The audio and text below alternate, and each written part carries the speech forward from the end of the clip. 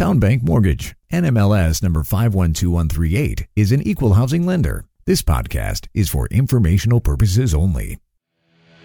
And now, the man born with the 5 o'clock shadow and with the NMLS number 2028-201. He is a gentleman. He is a scholar. He is Tyler Crawley. Welcome, everyone, to the Wednesday edition of the Markets and Mortgages podcast. I am the aforementioned host of this podcast, Tyler Crawley, and man, oh man, we got a lot to get to on today's podcast. It is a busy week. It is Jobs Week, and it is Fed Week, and more particularly, it is Fed Day. Is that? I don't know. That doesn't sound right. The Federal Open Market Committee is meeting, well, they met yesterday and today, and they'll be making their decision about the federal funds rate, the basis point for all interest rates in our economy. That will be happening later today at 2 o'clock. And then, of course, we have that happening with all of this jobs data. And we got our first major report about jobs. We are going to talk about that. That's job openings. And it was surprising. And I'm not going to tease because, you don't want to do that. In radio, you could do that because you couldn't fast forward. But in podcasting world, you can fast forward. So job openings jumped back up to 10.7 million. They had a big fall the prior month, and everyone thought, oh man, here we go, the loosening of the labor market. Well, it was not to be. They jumped back up. We're going to get into that. We're also going to talk construction spending unexpectedly rising. So two, I would say, good reports, which, I don't know, maybe they're good. It's kind of funny because now all of a sudden we're getting jobs data. And you'd be like, oh, it's great. We have a tight labor market. That means, employees have more negotiating power. I mean, higher wages. And normally that would be looked at as a great thing. Fewer people that are unemployed. But because of inflation, it's really kind of complicated the way we look at reports. And it's like, oh, no, there's too many people who are working. There's too many job openings. And so we're looking at reports in a different way because the economy is different. Or at least it's different from what it has been for the last about 40 years with regards to inflation. So we're going to get to that, but let's start because this is markets and mortgages. So I want to start with housing because we all know that while the overall economy might not be in a recession, the housing market probably is. This is an argument that's been made by, I think it was first made by the chief economist, Robert Dietz, over at the National Association of Home Builders. 2 months ago, he made that argument, and we have really started to see that reflected in home price growth, which has slowed dramatically, record pace. I think every single month for at least the last 2 months. And we got our first report for the month of September. This is the CoreLogic Home Price Insight Report. This is the redheaded stepchild of the CoreLogic Case-Shiller report, the gold standard when it comes to the housing market. And so this is the first report that we get for the month, like I said, looking at the month of September. And not surprisingly, month over month, home prices nationwide fell 0.5% from August. This is lower than the dip that we saw in August when it fell from July to August, 0.7%, but it is higher than the dip of 0.3% that we saw in July. So kind of right there in the middle, but that's 3 months now that we have seen home prices decline month over month. However, even with these declines for the last 3 months, year over year prices are still up, but that is slowing fast. So in the month of September, home prices were still up 11.4% year over year, but that was down from the 13.5% that we saw in August and down significantly from the high of all time that we saw back in March of 21%. So things are slowing and they're happening fast, unless you are in Miami. Like Miami is just this bizarre place. Despite a nationwide slowdown, Miami remains at boom-like levels. In the month of September, they saw 25.6% year-over-year growth in Miami. Now, this is down from the prior month when it was up 27.1%, but it is actually up from the 25.3% that was reported in June. So it's kind of crazy that we are seeing Miami. Sure, it fell. The last 2 months, it was at 27.1% in August and July, but they're actually up when comparing it to June. Like no other housing market, no other region, no other metro area are you going to find that? I mean, Miami stands alone. And I mean, yeah, I mean, there's no other way to put it, because when you look at the next closest metro area, it's Phoenix, a distant second. I mean, Miami is almost double what Phoenix is. Phoenix is at 13.8% year over year growth, followed closely by Las Vegas. They're up 13.6%. Houston up 13.1%, and San Diego. Sorry, I was getting into my Will Ferrell Anchorman moment there, was up 10.9%. So, I mean, sure, we're still seeing double-digit growth in major metro areas year over year, but Miami just stands alone. It's just, I mean, it's nuts. 25.6% at a time when we are in a housing recession. Just not in Miami. Now, looking ahead, the CoreLogic HPI forecast predicts that home prices will see zero growth in October. And I do need to remind you that at no point in the entire time I've been watching this report for over 2 years now have they ever gotten this right. So I don't know how much weight I would put. I would think that we're going to see another negative month, probably closer to 1%. Than we are closer to what we saw this month, a drop of 0.5%. However, they are still calling for year-over-year growth, looking at September 2023, of an increase of 3.9%. So what they're thinking is going to happen is we're going to see a decline, and then we're going to see a little bit of a increase as we get closer to the same time a year from now. So they're actually saying that home prices will be up. And a lot of people are saying that. I mean, I think it's very possible. I think we're going to see, as rates, stay high and possibly increase, that's going to put downward pressure on prices. But then as we see at some point the Fed pivoting, which I don't think is going to be soon, but when they do decide that, we are going to see, I think, a positive reaction from the housing market. But they're calling almost 4% year-over-year growth, September 2023. But as I said, I don't think I've ever seen them get any of these predictions right. They really should probably stop doing it. Yeah, they literally, I mean, statistically, at least one of them should be correct? Maybe they got one. Maybe they got one. Selma Hepp. Now, I'm not saying that their data's not good. I'm just saying that their predictions are not good. Making predictions is a lot different than analyzing data that has already happened. Selma Hepp, who is the deputy chief economist for CoreLogic, says there is quite the divide between the different regions of this country. She says, quote, on the West Coast and in the Mountain West states, home prices are slowing from this spring's high, but remain elevated from a year ago.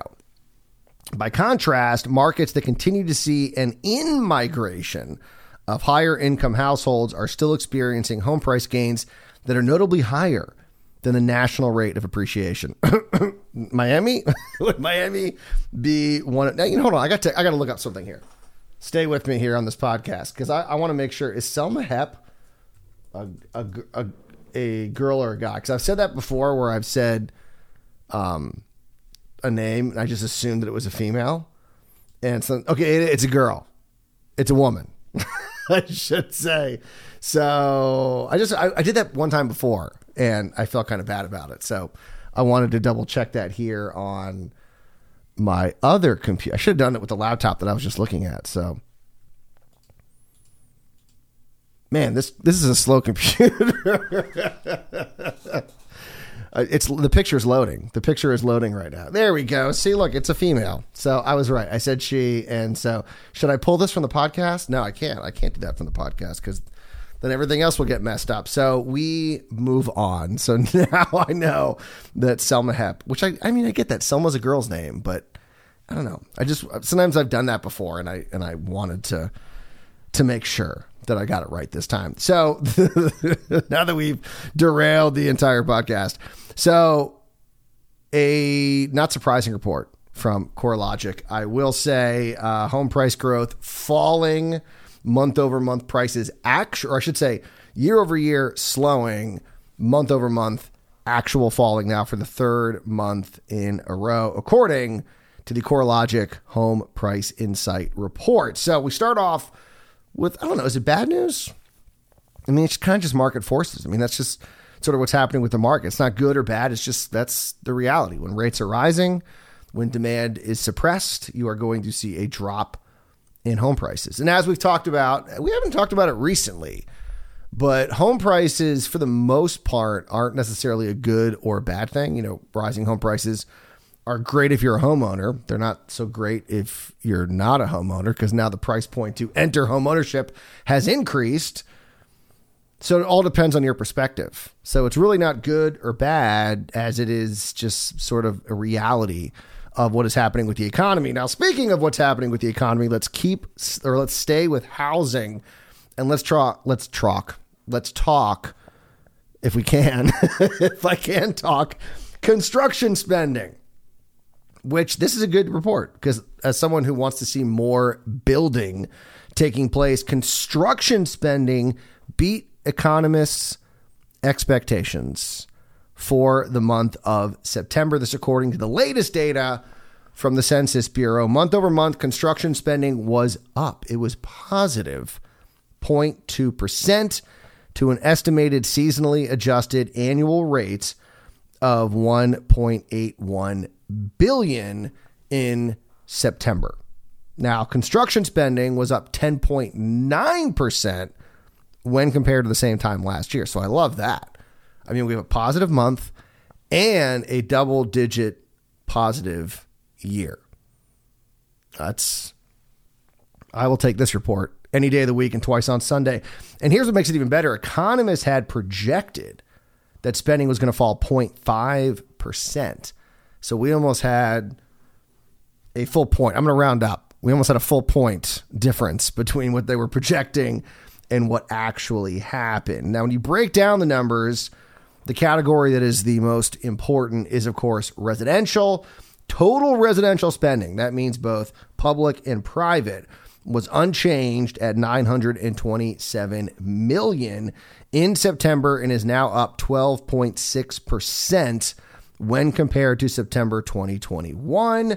The only bad part of this report that I could find was single-family construction was actually down 2.6% for the month and is now down 2.7% year over year. So single-family is the most popular, aspect of housing. And so to see those numbers drop is not surprising. But at the same time, you don't like to see it because you want to see people building. You want to get that supply out there. So not surprising, but it's the one bad part of this report. Multifamily was up 0.3% for the month and is now up 1.9% when compared to the same time last year. Oh, and I should say this is just private because there is public multifamily spending, but I didn't include that. So I used both public and private for the total residential spending, but I just looked at single family and multifamily private perspective, if that makes sense. But the bottom line is, with home builder confidence falling every single month this year, and we're now seeing it at just some very, very low lows that we have not seen for many years, it's a nice surprise to see construction spending not only beating expectations, but actually being positive. I mean, if it had been only down 0.1, I would have still been like, good, that's great. It wasn't as bad as we thought it was going to be. This was actually positive. So yes, I will do a little dance on that report. Now let's talk about job openings before we run out of time, or I go over my self-created time limit, I should say. So, of course, this is a big week. We got the Fed announcement later today. Jerome Powell more than likely going to be announcing a 75 bip hike. And one of the Fed has two mandates. That is employment rate and inflation. Inflation is out of control, and Powell is trying to get that under control. And one of the ways that he's trying to do that is by raising interest rates and, of course, quantitative tightening, which hopefully will have an impact on labor because we need the labor market to loosen up. And it just won't. It's just not working the way at some point we would think we'd be seeing a loosening of the labor market. And last month, we got kind of a false positive, I guess, because we saw a big drop in job openings. It fell from, I want to say close to 11 million down to almost 10 million, like 10.2 million. And so some people were projecting, the projection was it was going to fall to 10 million. Some said it may even fall under 10 million, proving that the labor market is starting to loosen up. So we get the report from the Bureau of Labor Statistics, the Job Openings Labor Turnover Survey, also known as the JOLTS report, and it found that job openings increased 437,000 to 10.7 million, much higher than what we saw last month. And like I said, defying economists' projections by a pretty big margin. They thought it was going to be at 10 million, and now it's at 10.7. This is not a loosening labor market. And where are the needs? Well, not surprisingly, if you've been to a restaurant recently, accommodation and food services, 215,000 new openings. Healthcare and social assistance were up 115,000. And then transportation, warehousing, and utilities up 111,000. And here's where it gets even more interesting. So I saw a couple reports. I saw one in Axios. I think that's where I saw the headline, that some were speculating that the Great Resignation was coming to an end. There were signs, we're seeing, speculation, well, not speculation, but we've actually seen layoffs taking place in the tech industry. And that's where, a lot of job growth has happened over these last 10 years. And so some saying, okay, finally, we're reaching that point where the labor market is loosening. Well, this report kind of threw cold water on that idea because the number of quits did not change. It's exactly where it was, 4.1 million with a 2.7% rate for the third month in a row. So still no signs that the Great Resignation is showing any signs of slowing. Did I say signs twice there? I think I did. So this is why I shouldn't go over 15 minutes. The construction industry had the most quits at 56,000, followed by transportation, warehousing, and utilities with 35,000. That could explain why they had 111,000 job opening increase. And durable goods manufacturing saw 28,000 quits. Total separations, which includes pretty much everything, did decrease by 370,000. 370,000 to 5.7 million, thanks to a decrease in layoffs and discharges. So we're seeing the same amount of quits and fewer layoffs and more job openings. Oh my gosh. That is not a loosening labor market. Heather Long at the Washington Post tweeted, bottom line, the job market still looks strong. No sign of a recession there. She's right. This labor market is just crazy. It's, and this is jobs week. We got the ADP report coming out later today. That's not the best indicator. I know they've tweaked it and tried to make it a little bit more accurate, which is always good. And so we'll see. Maybe it is. We've only had one real test.